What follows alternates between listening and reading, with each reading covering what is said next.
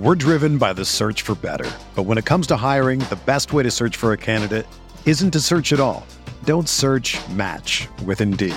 Indeed is your matching and hiring platform with over 350 million global monthly visitors, according to Indeed data, and a matching engine that helps you find quality candidates fast. Ditch the busy work. Use Indeed for scheduling, screening, and messaging so you can connect with candidates faster. Leveraging over 140 million qualifications and preferences every day, Indeed's matching engine is constantly learning from your preferences, so the more you use Indeed, the better it gets. Join more than 3.5 million businesses worldwide that use Indeed to hire great talent fast. And listeners of this show will get a $75 sponsored job credit to get your jobs more visibility at Indeed.com/Blue Wire. Just go to Indeed.com/Blue Wire right now and support our show by saying that you heard about Indeed on this podcast. That's Indeed.com/Blue Wire. Terms and conditions apply. Need to hire? You need Indeed. Welcome to the True Faith Weekly Podcast, sponsored by Phoenix Taxis and Coaches. To book online, please visit www.phoenixtaxis.net.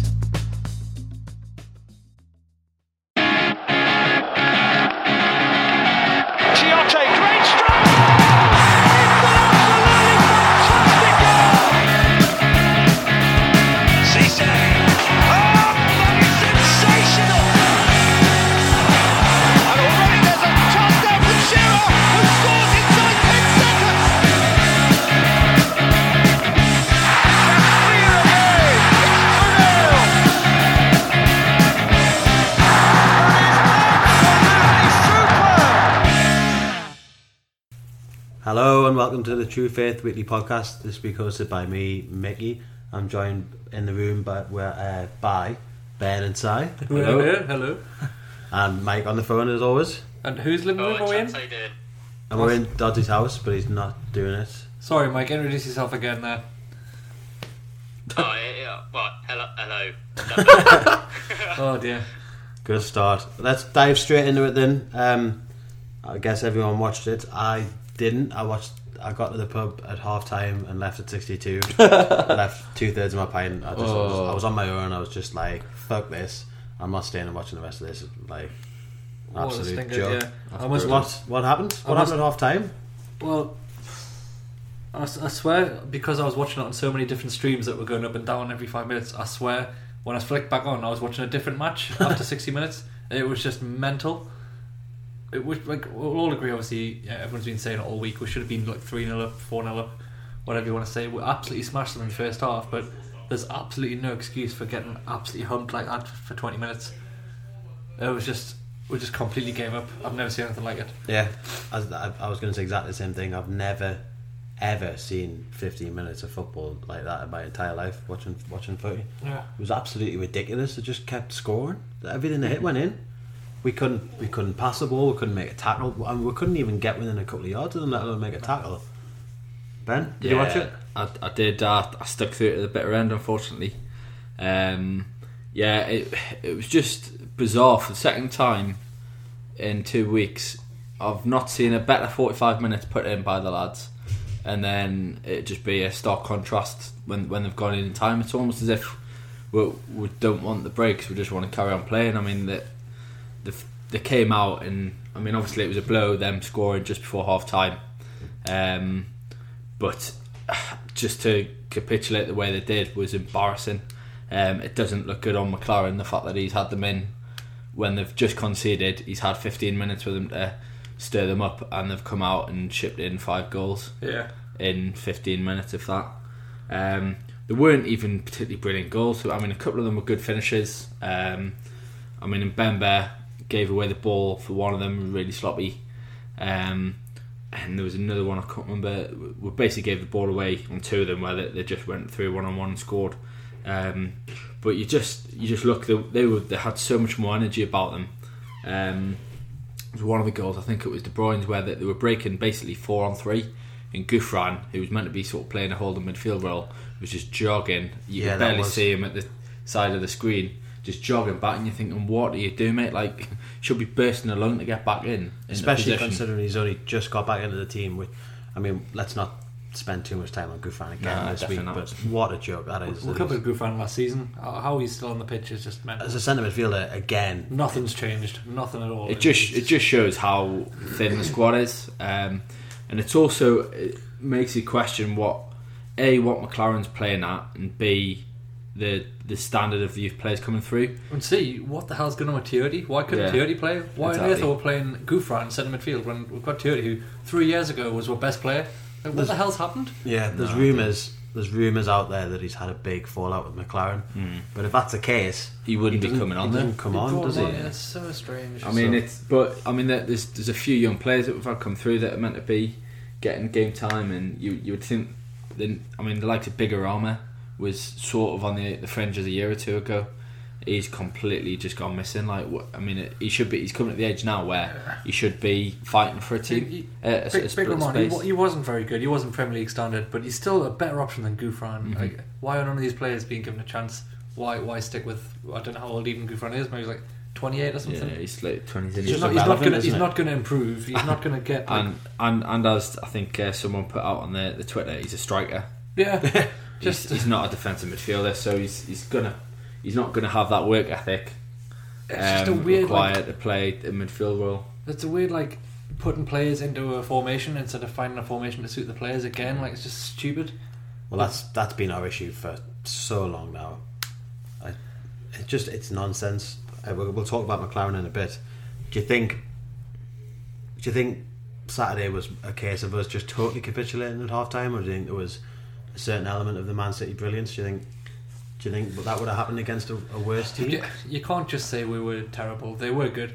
This is what happens when you come up against a team with where every player's worth 30 million plus. That sort of thing can happen. You're going to get battered if you switch off for 10 minutes, which we did. We totally deserved what we got because I don't think we deserved what we got because we should have been 2-0 up, and it would have been totally different if that goal wasn't offside at all. And Mitrovic had another good chance, but they missed good chances in the first half as well. Mm-hmm. But we definitely should have had two. We should have scored 2 goals. 2-0 at half time is a lot easier to hang on to, and because it was only 1-0 and then it was 1-1 just before half time, they were always going to get back in it from that stage. With Aguero, you just have to give them half a chance. That's the thing. You look at someone. I don't think it was their team. You say they're a team full of 30 million players, 40 million plus, whatever. They were okay, but it was Aguero was the difference there, and it just shows when you've got a world class player.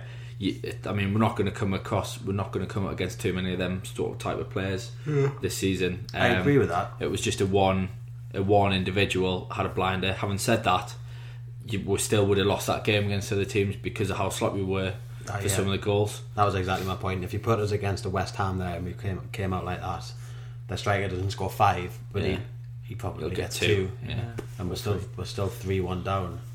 So yeah. To be fair, lads, did you hear Pellegrini at the end of the game apparently said that Aguero is not even close to 100%? Yeah. So could have been worse. Just salting the wounds, that isn't it? There's no need, Pellegrini. The thing is, after 60 minutes, I was googling, has anyone ever scored 6 goals? And they haven't in the Premier League. And I was thinking, just give them 30 minutes. You might as well try. Yeah. That'd be interesting.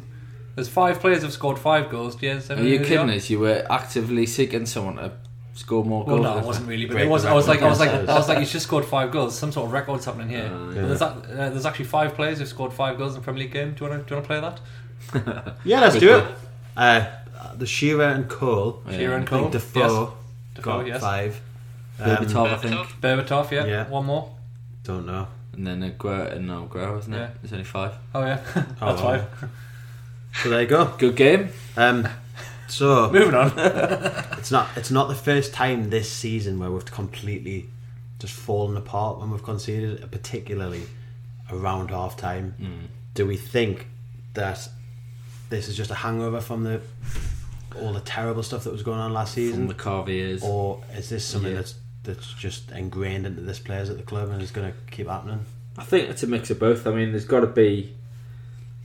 I think it can't always be the managers. As bad as Carver was, and obviously Pardew had his detractors, but at the end of the day, I think we talked last week about the characters within the team, and it just points to the fact that just nobody's really willing to stand up and sort of fight. And I think when you see a performance like that, and you see it time and time again, I mean, it was one that was put to Pardew a lot. Obviously, he took a few hammerings in his time. Wouldn't just lose games 1-0, 2-0. Would get 4s, 5s put past where. And it's still the same players. It's still the same team. We've added a bit of quality going forward, and we've bought one defender, but it's still that the core of that team, or have had it to them time and time again. And as I say, I think Colaccini's he's not really the type to put his body on the line for anything. I mean, someone was saying last week maybe thought he should have done a bit better with the Ramirez goal. He didn't really go in to block it. He sort of half put a foot up and just sort of get the shot away. There, you should be just flying through the player, get the ball, get anything on the ball. I mean, I've never really been a big fan of his, but John Terry's someone like that where he'll sort of take it full in the face if he needs to and things like that. Colaccini's just not got that in him, unfortunately. And he did once, he doesn't anymore. I think he did once. There was times when he was hoying himself about getting in all sorts of places, but he's just past caring, I think. He's looked long past it, both in terms of, like, you're right, he doesn't seem to care anymore, but he just doesn't seem to have it anymore either. He's still a good defender, but he's not got that energy. He's not the Colaccini of 2011-12 where he was the best defender in the league. He's not going to be there given his age, is he? But no, it's he's not. Just the fact that we rely on him so heavily. Well, he should have been replaced, shouldn't he? Exactly. He should have been replaced. Well, I see Mbemba as a long-term replacement for him, but then we need another defender. Well, that's the thing. Lascelles came on for 10 or 15 minutes at the end. Or was it? Actually, it might have been under that, wasn't it? When Babu came off injured. It says a lot about him, by the way, that he's not getting in the team ahead of Mbabu. I think no offence to Mbabu, who looks good. I think it's probably not a fair comment to make though, because you look at how big he is. I mean, we brought him on because it was the last. Basically, last resort. It was only the fit defender we had on the pitch. He's a big, tall lad. Doesn't look sort of the most quickest. You wouldn't want him trying to mark a Hazard or a Sterling or someone that's that quick. I think he's better suited to be a centre back, and I think Mbabu showed last weekend he's faster, he's a bit more agile, and he's probably quicker on his feet to play the full back role where you're going to be sort of exposed more to speed, whereas at centre back you've usually got your sort of partner to cover behind you if you do get done. But yeah, I don't know. I mean, it just shows again that the squad is so bare. That we're having two young defenders who shouldn't be anywhere near the first team are having to start for now. Yeah. And the fact that we're having to play strikers at holding mid. They spent 50 million for 5 players or 4 players. We don't have to play strikers at holding mid. Nobody has to play a striker at holding mid. But do you know what I mean? I mean, obviously Tiote's coming back from injury. They probably didn't want to risk sort of him being out any further, any longer. I just think you've spent 50 million in the summer, but really we've got some decent players in. But was that really the right way to spend it? Would you not have been better, sort of fattening out the squad a bit? I don't know. It's an argument for another pod, I think, but it is. It's just disappointing. Regardless of how you look at the way things have gone this year, I agree with you, Ben. A lot of the responsibility's got to fall on the players, but at the same time, it seems to be obvious that we're making the same mistakes in terms of team selection. Gouffran being back in the mix again. You know, it's just a disgrace, isn't it? Yeah. We're playing the same formation. There's no new ideas, and there doesn't seem to be anything. Doesn't seem to be anything different at Carver, which I find remarkable from what little I knew about McLaren beforehand. I was hoping you might be able to tell us, Mike. Was there any sort of signs last year from McLaren's time at Derby that he was just going to be a nothing manager and not really do anything at all? Yeah, well, I think there were clear signs from the time that Newcastle first started making noises about him possibly coming, either at the end of last season or halfway through. I mean, if you look at Derby, by the end of February they were top of the Championship, clear at the top, and they finished the season 8th. Yeah. So he only won one game, didn't he? Won 2 of the last 13 games, and he talks a lot, McLaren. If you look at his statement he made after he was actually sacked in the end by Derby, he goes through a whole host of reasons why he shouldn't have been sacked, and average attendances were up, but the facts of it are he did a good job in his first season when he took over from Nigel Clough, who had done an excellent job setting the foundations there.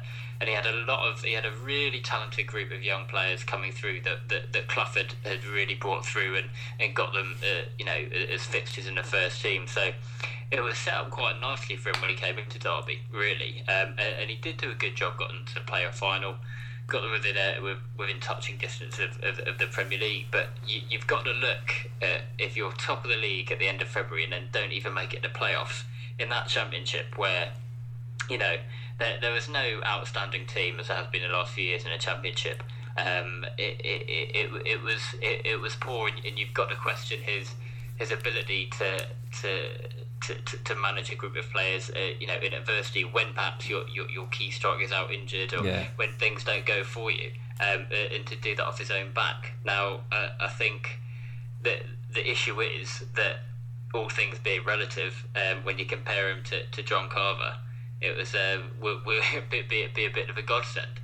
But I think the fact is that Newcastle seem to limit themselves to quite a shallow pool of managers now that they have to choose from. Every time you look for a new manager, that you can see fewer and fewer managers that are worth their salt, who would be willing to risk their career, risk a few years by taking the reins at Newcastle because of the actions of the board. And now the last few years, it's quite a negative atmosphere around the place, and any manager seems like they're going to have their hands tied to a certain extent there. So I think, all relative to Carver, he's obviously an improvement, but it's difficult, I think, when you limit yourself so much to the manager you can choose from, because there are clear deficiencies. You could see at the end of last season with Derby that mean he wasn't really cut out for a top Premier League job.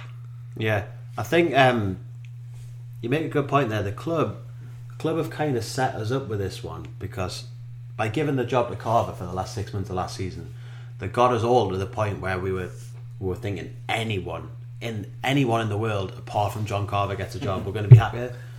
We've all fallen for it. There's the kind of 4 or 5 years now of the kind of managers having a say in transfers, and it's like, we might as well get a manager who's comfortable with that setup. As always, McLaren fell into place for that as well. So it's like, we need someone who's going to be able to fit in with the way the club's been run. People seem to have forgotten what Mike said, that he was sacked by Derby and did a terrible job in the second half of last season, and nobody seems to talk about it. When he got the job, we were all like, well, he might do well, he's done well in Holland, he did alright at Derby, but in reality he didn't actually do that well at Derby. No, he's fallen away in the space of 3 months. He's taken what looked like nailed on promotion. I was going to say they. I mean, you said there were no standout teams, Mike. Yeah, most people would have said Derby were that standout team. Obviously, they had a lot of injuries, which crippled them. But as you say, you've still got to have enough within you to get the best out of the players. And one or two sort of star players missing. That some of the games they lost to, it wasn't like they were just playing the top teams. They lost to some pretty poor sides within that run, and I think it just shows a lack of sort of adaptability, I guess, within his own sort of his own ideas, that he wasn't able to sort of get the job done, at least deliver playoffs where they would have had a chance. Yeah, I think that's the thing. I mean, anyone can fall away in a Championship from being top of the league, and you can fall in, but to not even make the playoffs. I remember I was up at Blackburn away that last day of the season for Ipswich, and we were throwing it away. The only reason we edged into the playoffs at the end was because Derby got done 3-0 at home to Reading, who were like 15th or 16th, and absolutely we couldn't believe our luck.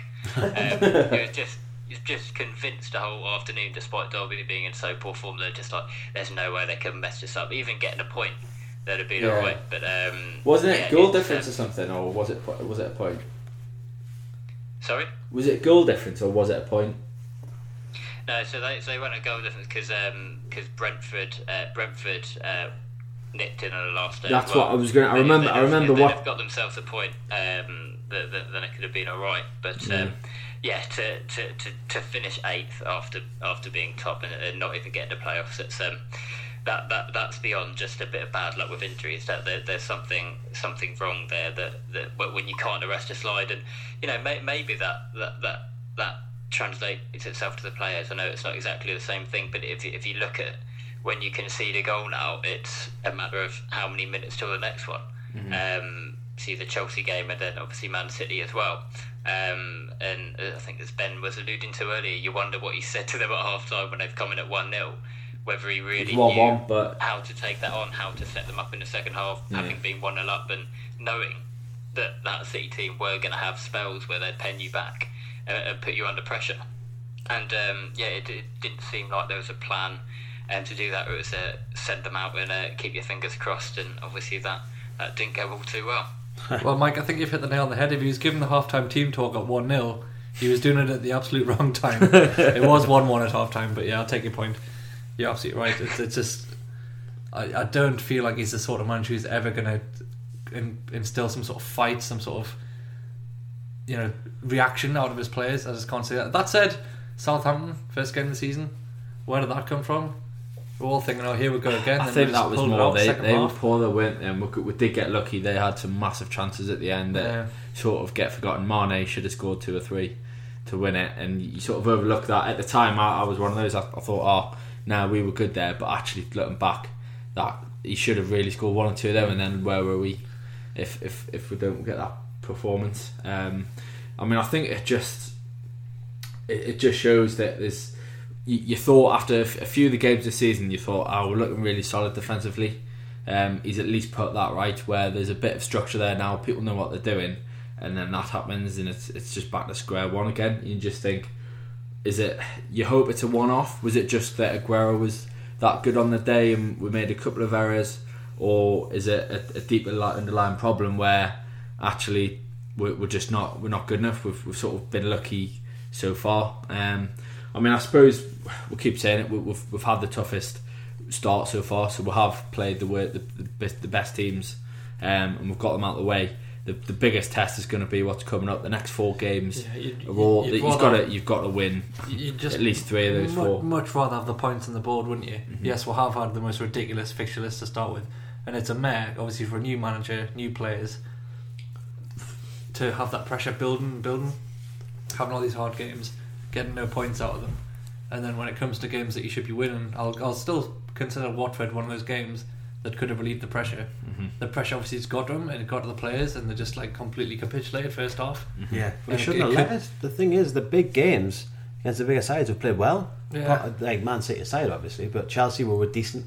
Man United were excellent. Arsenal were good. If we weren't down 10 men, we probably would have done all right. It's the other gag results against awful teams where we've looked abysmal that makes me think that we're in quite a bit of trouble. Yeah. Ben, what do we need to do to sort it out? What needs to change? Apart from Sissoko never playing again. I was going to say this. That's another. You bring Sissoko up. I think it was someone tweeted in the week. It was over the weekend. Sorry, they were really thinking he's one of the best players, and I think it was Richie Smith actually. I'm sure Dodgy was tweeting him. And my answer is I do. I still think he's probably the best player in the squad, but his attitude, and you've said it for months and months, and we've sort of tried to defend him, but the last 2 games you cannot defend what he's just been non-existent. You would probably say he does look like he's been trying, which in the past it was always he sort of would show periods where he would sort of bust in to get forward, and it was a real effort there, but just it was completely lacking. And I think he's not the only one. There's a couple of others within the team that you could sort of potentially put that on. But I think what the problem is, what changes can we make? As we've just said, the squad's that ravaged. Your hands are tied with who you can bring in. Yeah. I agree with you. Tiote should have been starting ahead of Gouffran. I don't know what the heck he's playing out there. Maybe he was worried he was injured, but then why bring him on after the collapse, for 20 minutes? Okay, you're giving him time, but you probably would have been better off seeing what you could get out of him rather than playing someone out of position, which helped with someone who was really good in their own position. What was going through his head? We'll just put Gouffran in. When's that ever a good idea? Yes, we all know how crap Gouffran is, but But Well, McLaren is a Premier League manager. Mm-hmm. He should see how crap Gouffran is, and it should never even cross his mind to play him in centre midfield against Man City away. I was going to say, it's ludicrous. I wouldn't have kicked off too much. I thought initially when I saw the team, I thought he's moved Sissoko inside to deal. Well, obviously Toure wasn't playing, and play Gouffran as a but Gouffran play on the wing where he might just tuck in and help defend with Babu. Yeah, but that didn't happen. But to be fair, the first half, I mean, I didn't really notice Gouffran, but we were playing well. You wouldn't have said he was doing a bad job. Again, on the stream I was watching, wrong, it wasn't a great picture, but I didn't notice him doing anything wrong particularly. He wasn't particularly. He should have tracked De Bruyne, but he wasn't the worst player in the second half. No. From what I saw. So it's not even his fault. Like, the lad's not even played a minute this season. He's not played any of the League Cup games. And we just hoid him in to start at Man City away. There was no way he was ever going to put 90 minutes in. Yes, he took him off out like 5-1 or whatever it was. But like, he just was not up for that second half. You could see he was jogging around. He just wasn't in the right place. Why take that risk? Why put him there? I know. That's just, it's really, really worrying. Like what was going through McLaren's head. I mean, I think. I mean, obviously we're all very pessimistic, and you can only take so many positives out of a 6-1 hammering. But for that first sort of half an hour, when we got Perez on the ball, when Mitrovic was getting in the game, when Wijnaldum was on the ball, we did some good stuff, and I think that's got to be the focus, is getting them players on the ball. Carry on playing 4-4-2. I mean, I don't know whether that'll make them panic about the formation, because a humping like that, he's going to be thinking, I've got to be more defensive, whereas actually we were doing our best stuff and we didn't give them any chances when we were on the front foot. Mitrovic is absolutely class. I've seen him in a handful of games. He's obviously had a couple of cameos at the start of the season before he got suspended, where he looked like the type of player that we needed, where he'll hold the ball up front and he's going to help us get up the pitch. The last two games he's been absolutely outstanding, and I think Perez really works well with him. He's just got a lot of energy and he's a lot of skill, and he's the perfect type of player to be allowed to sort of play almost a free roll off a striker like Mitrovic, who's going to chest and knock it down and going to get him on the ball in the right areas. And I think it's just putting the focus on getting that right. I think we've got issues at the back. Obviously we don't have a fit left back, which is probably means you probably need to look to sort of shore up the left side of midfield and put someone in that's going to work back. I'm not sure Wijnaldum's that type of player, but it's just disappointing that it ended that well, because it looked so good for half an hour. It felt like he just, I know we're kind of robbed of what should have been really a lead at half time. We should have been ahead. It was really unfair that we weren't, but it felt like he's just gone in half time and said, more of the same, lads. You're not going to get away with more of the same at Man City away. You're not going to get 90 minutes of being able to just hammer them like that. We needed to be ahead, and we needed to then change it and say, right, let's just sit on what we've got, let's just take it easy a bit and let's slow the game down. I don't know, because we just went out, we had 4 or 5 players in their half and we're just getting absolutely battered. You say that, but we did what you just said then against Chelsea, and we let them play, and they absolutely tore a new one. They should have won the game in the second half. So I take what you're saying. Like in an ideal world, you would sort of try and shore things up and try and defend a little bit more and pick your attacks, but we saw them do that against Chelsea, and all it did was it gave them the confidence to push on and get their playmakers on the ball, and it gave them the opportunity to get forward. Now obviously I suppose it did work up to an extent, because until the Ramirez goal after 70 minutes or whatever, they hadn't really scoring, and Ramirez scored a wonder goal, but at the same time there was a few more opportunities after that, and I just think it's one of those things. It's difficult. It's a dangerous thing to just sit back and try and defend what you've got. Yeah. So between us, essentially, we've got no solutions. We've got no solutions. It's really, really worrying. The manager's shite. The team is still not good enough. I think. You're playing the before last week or whenever it was when they lost. Everyone was saying they're nailed on to win the league now. So okay, it was a bad defeat, but we're not going to be playing Man City and Aguero every week. It's not the fact that we got beat off Man City though. It's just the manner of. But the manner of it was because they were so good. I don't think it was. You're not going to have Callum Wilson's, Andy Rich or whatever from Bournemouth taking them apart like that. No, but as I said earlier, though, like a normal striker would get 2 of those. Aye. Well, Gouffran won't be playing. Yeah. So I absolutely miserable. We've got a terrible couple of weeks coming up. We've got Watford at home, which is now Norwich, you mean? Norwich even, which is We lost to Watford at home. which has now become a huge game. I hate that. We're falling away now. The difference between us and being out of the relegation zone is only getting bigger, and it's getting really nervy. And then we've got the Mackhams, who have changed the manager again, which we'll come on to.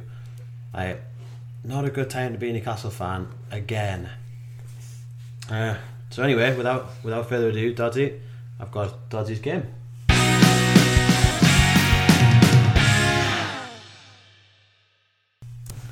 Okay, so clue number 1.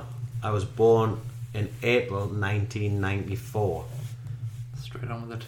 and I am 6'2" tall. Mitrovic. No. Go on. My former clubs include Newcastle, Barnsley, and Sheffield Wednesday. Is it not a Ranger? It is now Windy, yeah? Get it. Yeah, that's a poor one from Dodds. Absolute rubbish. He's only 21. Yeah, there was further clues where I scored 6 goals and 11 appearances for England, which must be the youth teams. Yeah, I would have been. Played for my current club since September 2014, but played only 14 times. And the last clue was I've been arrested 6 times. Don't know if you all saw his plea for. Really strange, isn't Yeah, it? really weird.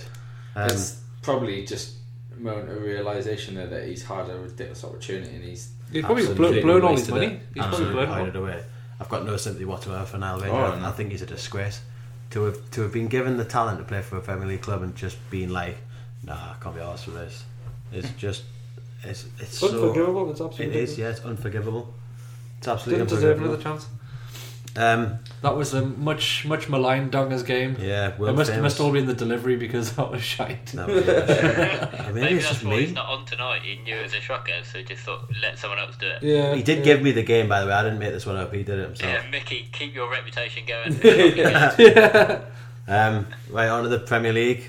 The two big talking points really this week are the two manager situations. We'll start with Rodgers, sacked by Liverpool yesterday after a 1-1 draw with Everton. Mike, rash, correct? What do you think?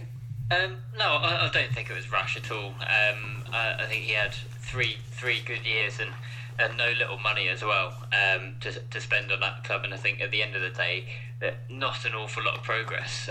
If you look aside from that season before last when they finished second, he's got a 7th place finish and a 6th place finish. And again, this season at the beginning of the year, spent big again in the summer. And it doesn't look like there was much coherence about the team or a plan. Very much like the start of last season when it took them a long time to halt the slide and find their form again. By which time it was too late.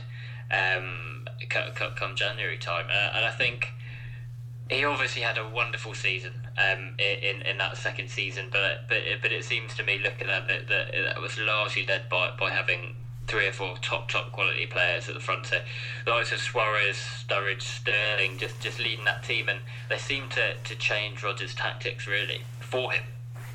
When he came in from Swansea, it was very much a tight possession, at all costs game that they played, and suddenly turned into this high pressing game that seemed very much dictated by Sturridge and Suarez themselves. And when he didn't have that, when they left and when they lost that confidence that really took them to within touching distance of that title, it seemed like he struggled to find a plan B over the last couple of years to revive that. And I think he had plenty of opportunities, and I think, to be fair, that the Fenway Sports Group at Liverpool gave him a fair crack of the whip. We have a lot of talk these days about managers not getting enough time, but at the end of the day, he had 3 years, and he came in, they'd finished 8th, and last season they were 6th again, and didn't really seem to make much progress. I think this is the first Liverpool manager since the 50s not to have won a trophy in 3 years in the job, and I think it was fair enough.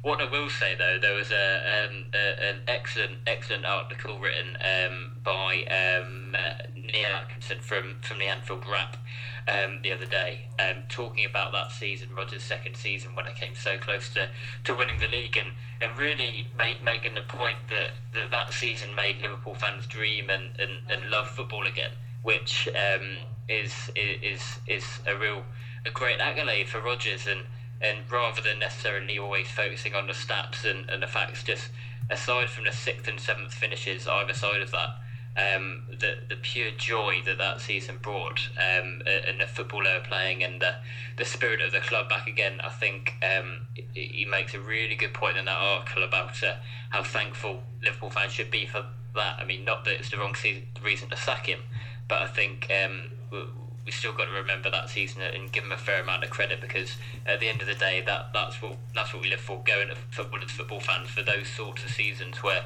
we can go to the games and you're not going to the games just every time you talk about the club to kick off for each other or look at the pit of despair, but you go and everyone's smiling, that whole buzz around the town, and I think, to be fair to Rodgers, that should be remembered. At the end of the day, I think it was a fair decision to let him go. Yeah, I completely agree with you, Mike. I definitely think it was the right decision. I think personally that Rodgers gets too much credit for the season that they finished second. He's gone into Liverpool with a definitive style of football, which he verbally said repeatedly that he was going to have Liverpool playing.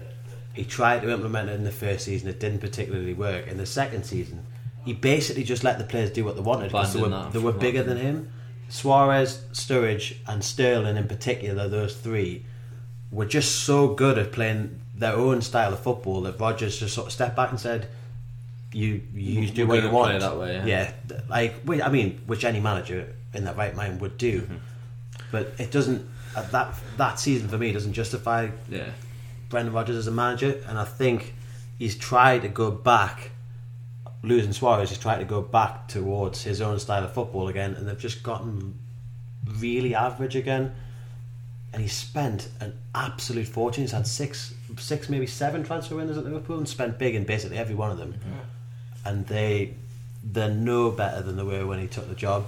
For a team like Liverpool, which is now investing serious money, window after window after window, significantly above what they were before Rodgers, you've got to be seeing significant progress, and they're worse. So I think Liverpool have made absolutely the right decision, and I'm surprised that it's taken them so long. Yeah, I think I agree with both your points there. In terms of the season that came second, I mean, it's a little bit like when we came fifth.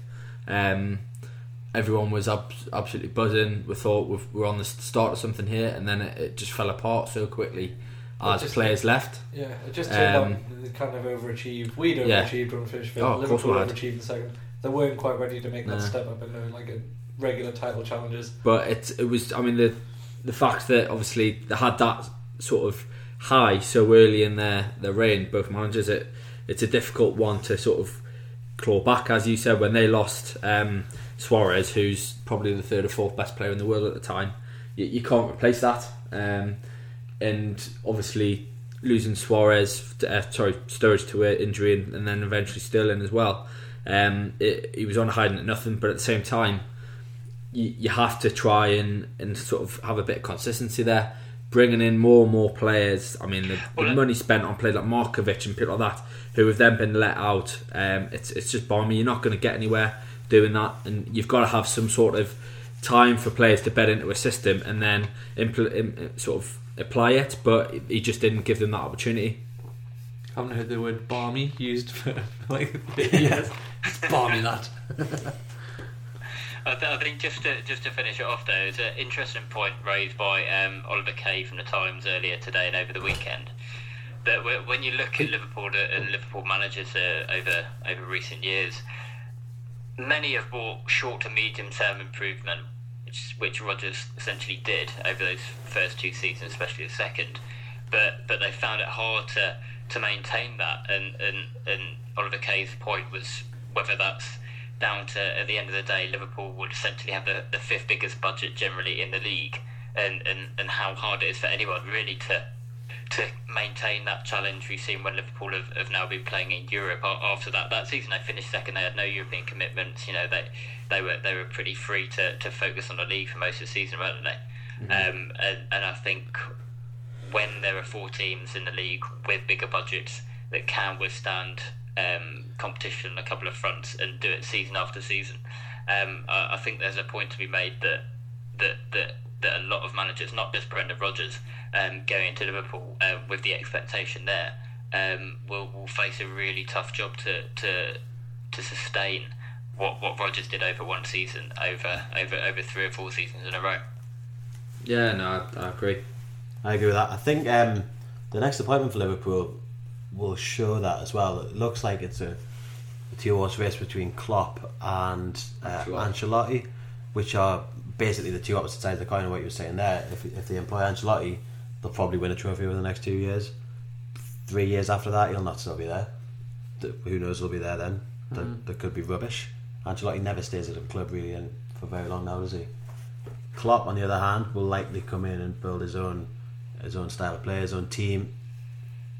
Possibly could push them back towards the top 4 in the long run, but I would be very, very surprised if he came in and won a trophy with them in the next 2 years. It would be interesting if he did come in, whether he would try and go back to Dortmund and poach a few of their players, because Marco Reus, who's been linked for years of coming to the Premier League, who's a brilliant player, but he's had injury issues. But he could be sort of a difference maker, and it'd be interesting if he could get a few of those players to come over. That would give them a real boost. And I think, as I said there, it's just about that you've got to build a team. I mean, you look at Southampton and the likes of Swansea, the teams that have sort of given Liverpool difficulties over the last couple of years in terms of challenging them for that sort of outside of the top 5 spot. They're very consistent with their teams. I mean, they don't get a huge amount of injuries, but I mean, obviously Southampton had a big turnover in terms of losing all their players to Liverpool, but they brought in some really good players. They buy players for the right positions. Exactly, they came in and improved. Exactly, they improved the team. You look at Tadic and Pella that came in, and Mane. They don't just look at the transfer market or as Graham Carter's and just go, you know what we need? Another number 10. Let's buy another number 10. Which is what Liverpool have done as well. They love an attacking midfielder who doesn't really have a position. Yes. You need to buy players for proper positions and have an idea. Don't just buy players who are good, but you don't have anywhere to put them. Yeah, I think Rodgers in the transfer market has spent his money very, very poorly. In particular, Morgan, is obviously the one that stands out because he was like 24 million, 25 million, possibly even more. And he maybe played 7 or 8 games last year. Didn't do anything at all. I don't like Brendan Rodgers either. I think he's a miserable man. He's very much, in my opinion, in the Moyes mould of like a really whingy manager who's always got an excuse when his team doesn't perform, and it frustrates me. I mean, that's fairly commonplace across the league, but it was always really apparent with Moyes for me, and I think it's quite similar with Rodgers. He also frustrated me in his general attitude towards the media when he was at Swansea, when he first came to Liverpool, was very honest, and he would always appreciate opposition's players, and if his own players had done really well, he would praise them openly, and then he became, I feel like he just became a big time Charlie after about 6 months at Liverpool, and just thought he was better than giving honest interviews to the media, and that really, really annoyed me. I lost a lot of respect for Brendan Rodgers then, so I think he will struggle to get another decent job. Much like Moyes could end up going abroad. Or apparently he's our number 1 target for next manager. Newcastle. Apparently so. Oh well. No, he's not our number 1 target. He's Boogie's favourite. Yeah. Sorry, not number 1 target. Which doesn't mean much. I'll just get a few nutters betting. He may do a better job at Newcastle than he did at Liverpool. There'll be less pressure. There will be less money for him to waste. We are crying out for an actual system of football, and he may even, God forbid, not play 4-2-3-1. You never know. Moving on, we'll go on to Sunderland, who yet again in the weeks leading up to the derby have changed manager. Now, this time it wasn't the decision of the club; it was the decision of the manager to leave. I don't know. It was supposedly. I think there's some mutual kind of. Why do you think this has happened? Obviously, they've been shocking this season. Why has it happened? From our own because Matt Mackham. I think it's weird because oh god, he lost my train of thought there. Thanks, Ben. I think it's weird because he's got very attached to that club clearly, just from all the tears and stuff. Not just He cried at the weekend as well. Cried at the weekend. He cried at the end of the season when he kept them up. He obviously got a bit of an affiliation with the place, which is mental, but he did it. And then he's kind of come to the acceptance that you kind of do this job. He was crap last season. He fluked a few wins and kept them up, but he was they weren't any better. A lot of draws. They weren't plenty different. He scraped together some points. He's won 4 games out of 20.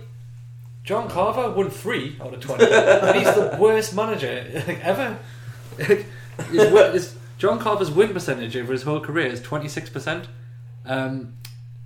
Dick Advocat's win percentage for Sunderland was 19% or something like that.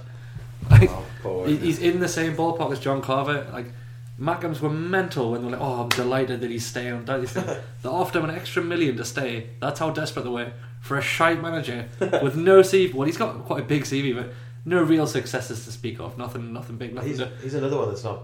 You can't think of him ever being in a job for more than like a year and a half. Nothing to warrant a big Premier League job.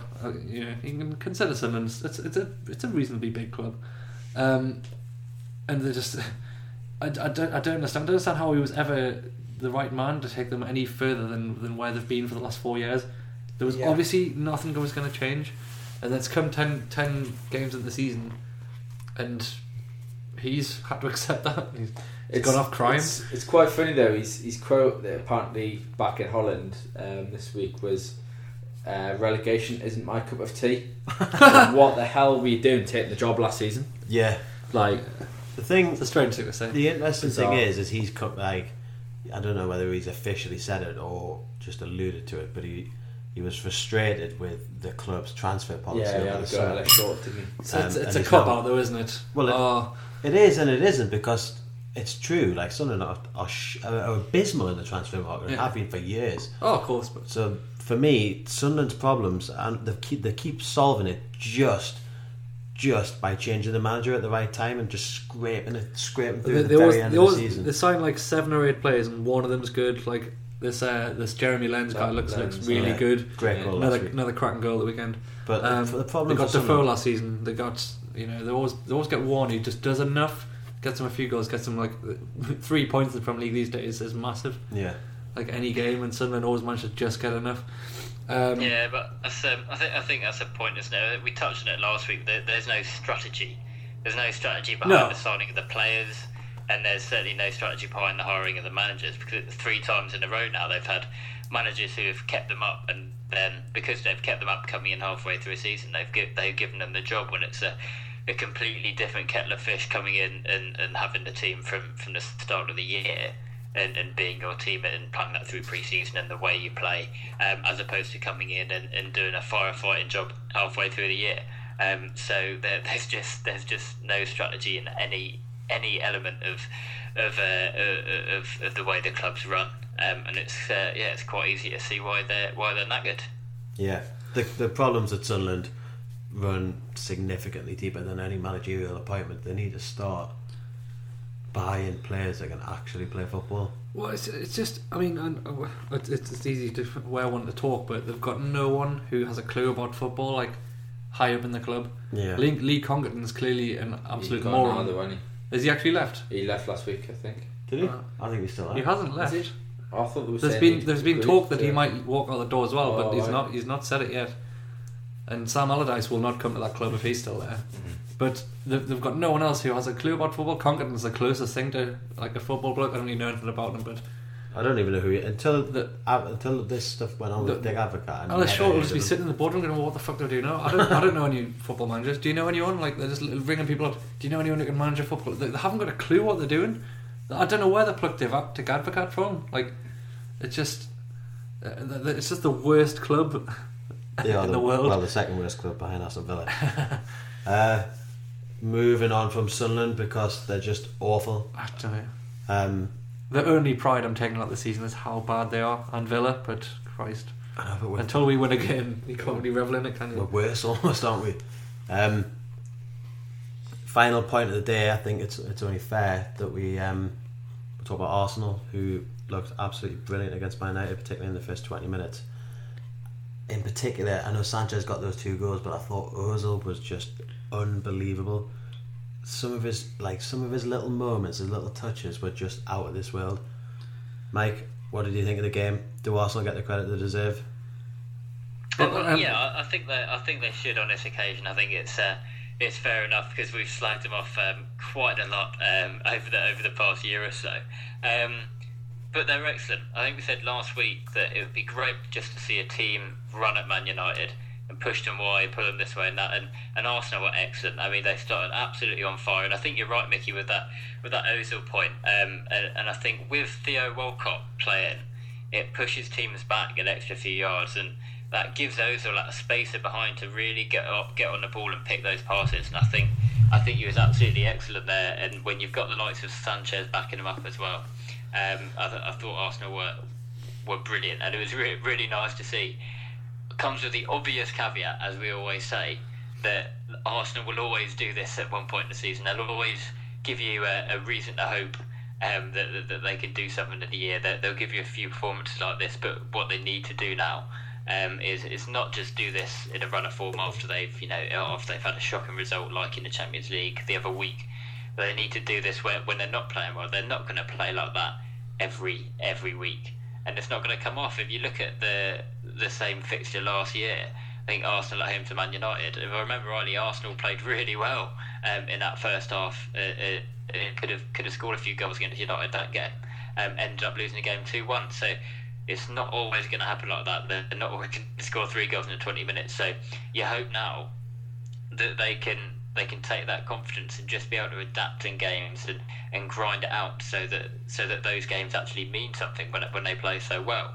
I think it's there for the taking for Arsenal again, as it has been for the last few years. If you look at the other teams, Van Gaal, United not at all convincing as was shown on Sunday.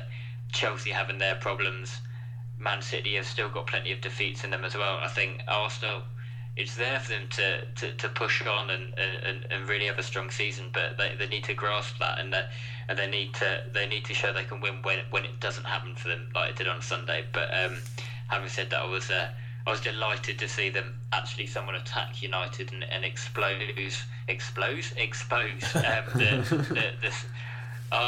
I'm just making up for Dodgy not being on. Someone's got to. I was going to say, I can't believe Dodgy hasn't come on just to come in and have a rant at LVG and say some words. Yeah.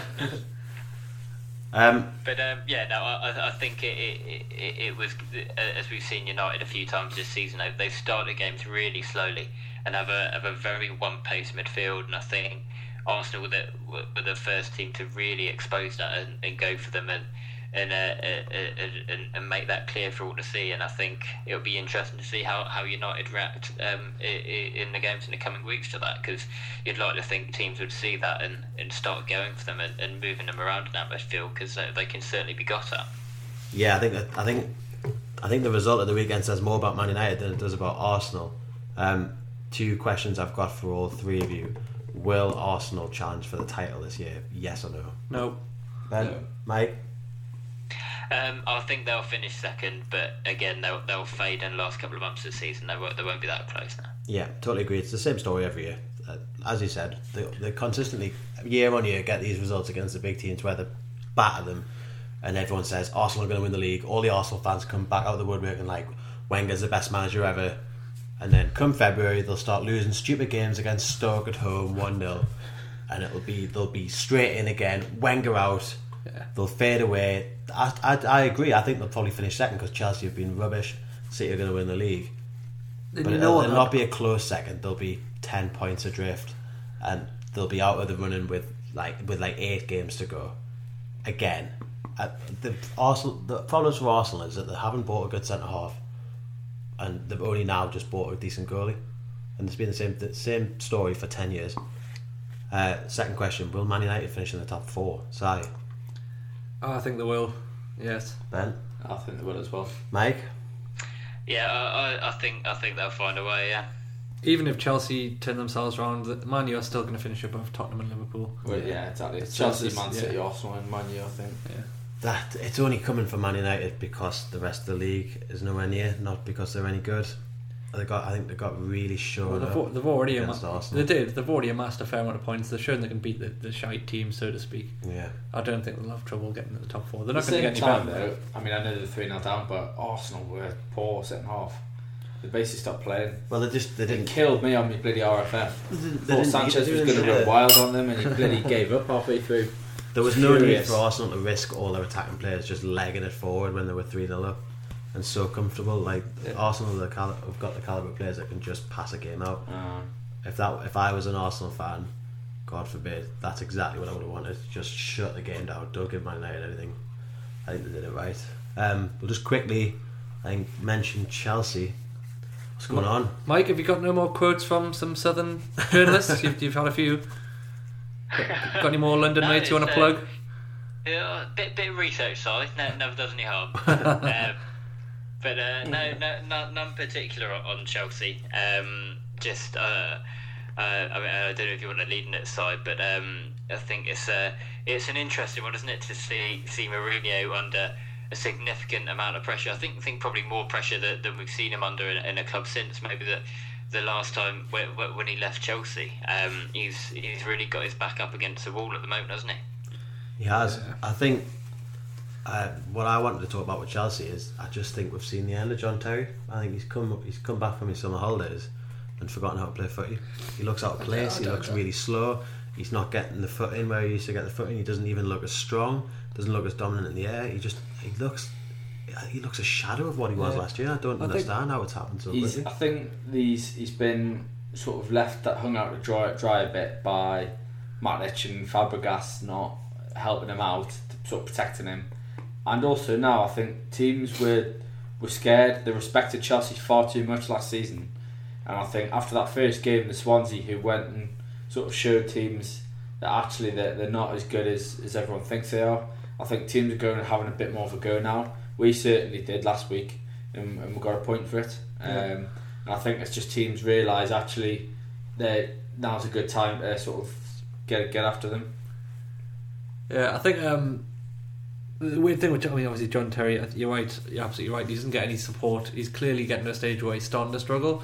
But Chelsea haven't got the kind of players who are going to back him up and work that extra bit harder for him. But I think that shouldn't have to happen at a club like Chelsea. No, it shouldn't. But I can't remember if it was Alan Brazil was alluded to it the other day. Like Mourinho has never really had to deal with a team that's like this out of form. He's never in his career as a manager had 8 or 9 games in a row where his team's been shit. Yeah, he's always just been Real Madrid, Porto. He's never been, even with the first time at Chelsea, he never really went through a patch like this where he's had to really turn around the form. And it's a real test of his character, and it's something we've never seen from him before. Like him struggling and having to, dig deep and find a way to get out of the kind of slide that they're in.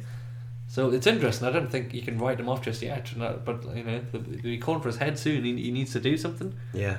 No, I don't think he should. Yeah, that they should be questioning his ability. And the one thing that I would question is why he didn't get any big signings in the summer. We hear it time and time again how hard it is to defend any league title anywhere around the world. But you'd expect a Mourinho in particular, who's so big on keeping players on their toes and so ruthless with players. You'd expect him to bring in at least one, if not two, big players to push that team on, and to keep that hunger there, to bring a fresh challenge for opposition, something different for them to think about than the Chelsea were last season.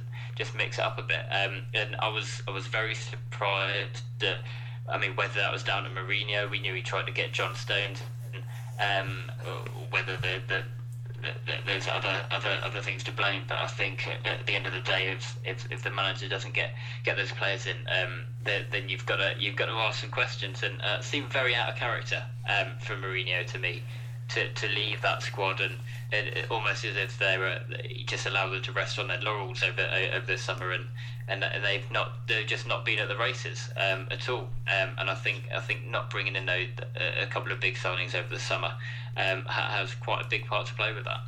Yeah, it looks like missing out on Stones was it's going to be quite costly for Chelsea this year.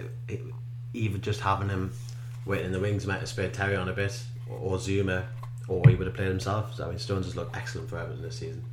Ben, we all, well, I think me in particular, disagreed with you at the start of the season when you said that Chelsea should have strengthened. I said they didn't need to. How wrong I was. How wrong. You were. Yeah, I think that'll just about do for this week, lads. We'll finish up with the world famous and better than Doggers size game. Oh, thanks, Mickey. Go on, Should we just crack on? We'll stick some music in there, should we? Nah, pile on. Right, We've rumbled on cue the far music. too long. And we're back for size game. We're going to edit that later. What are you doing? Just say your game, please. Do you want to stop with something? No, it's just fine. carry on. Right. Just tell us your bloody players. I've slightly adapted the game. So this New is game? Well, it's sort of the same, but it's teammates still. But this player is played with all of these at the same club. So it's at Newcastle. So these are all during this player's time at Newcastle. So Got Harper. to work out from the players. Oh, right, okay, I'll get you. Did you just say Steve Harper? Good night, everybody. Thanks for listening.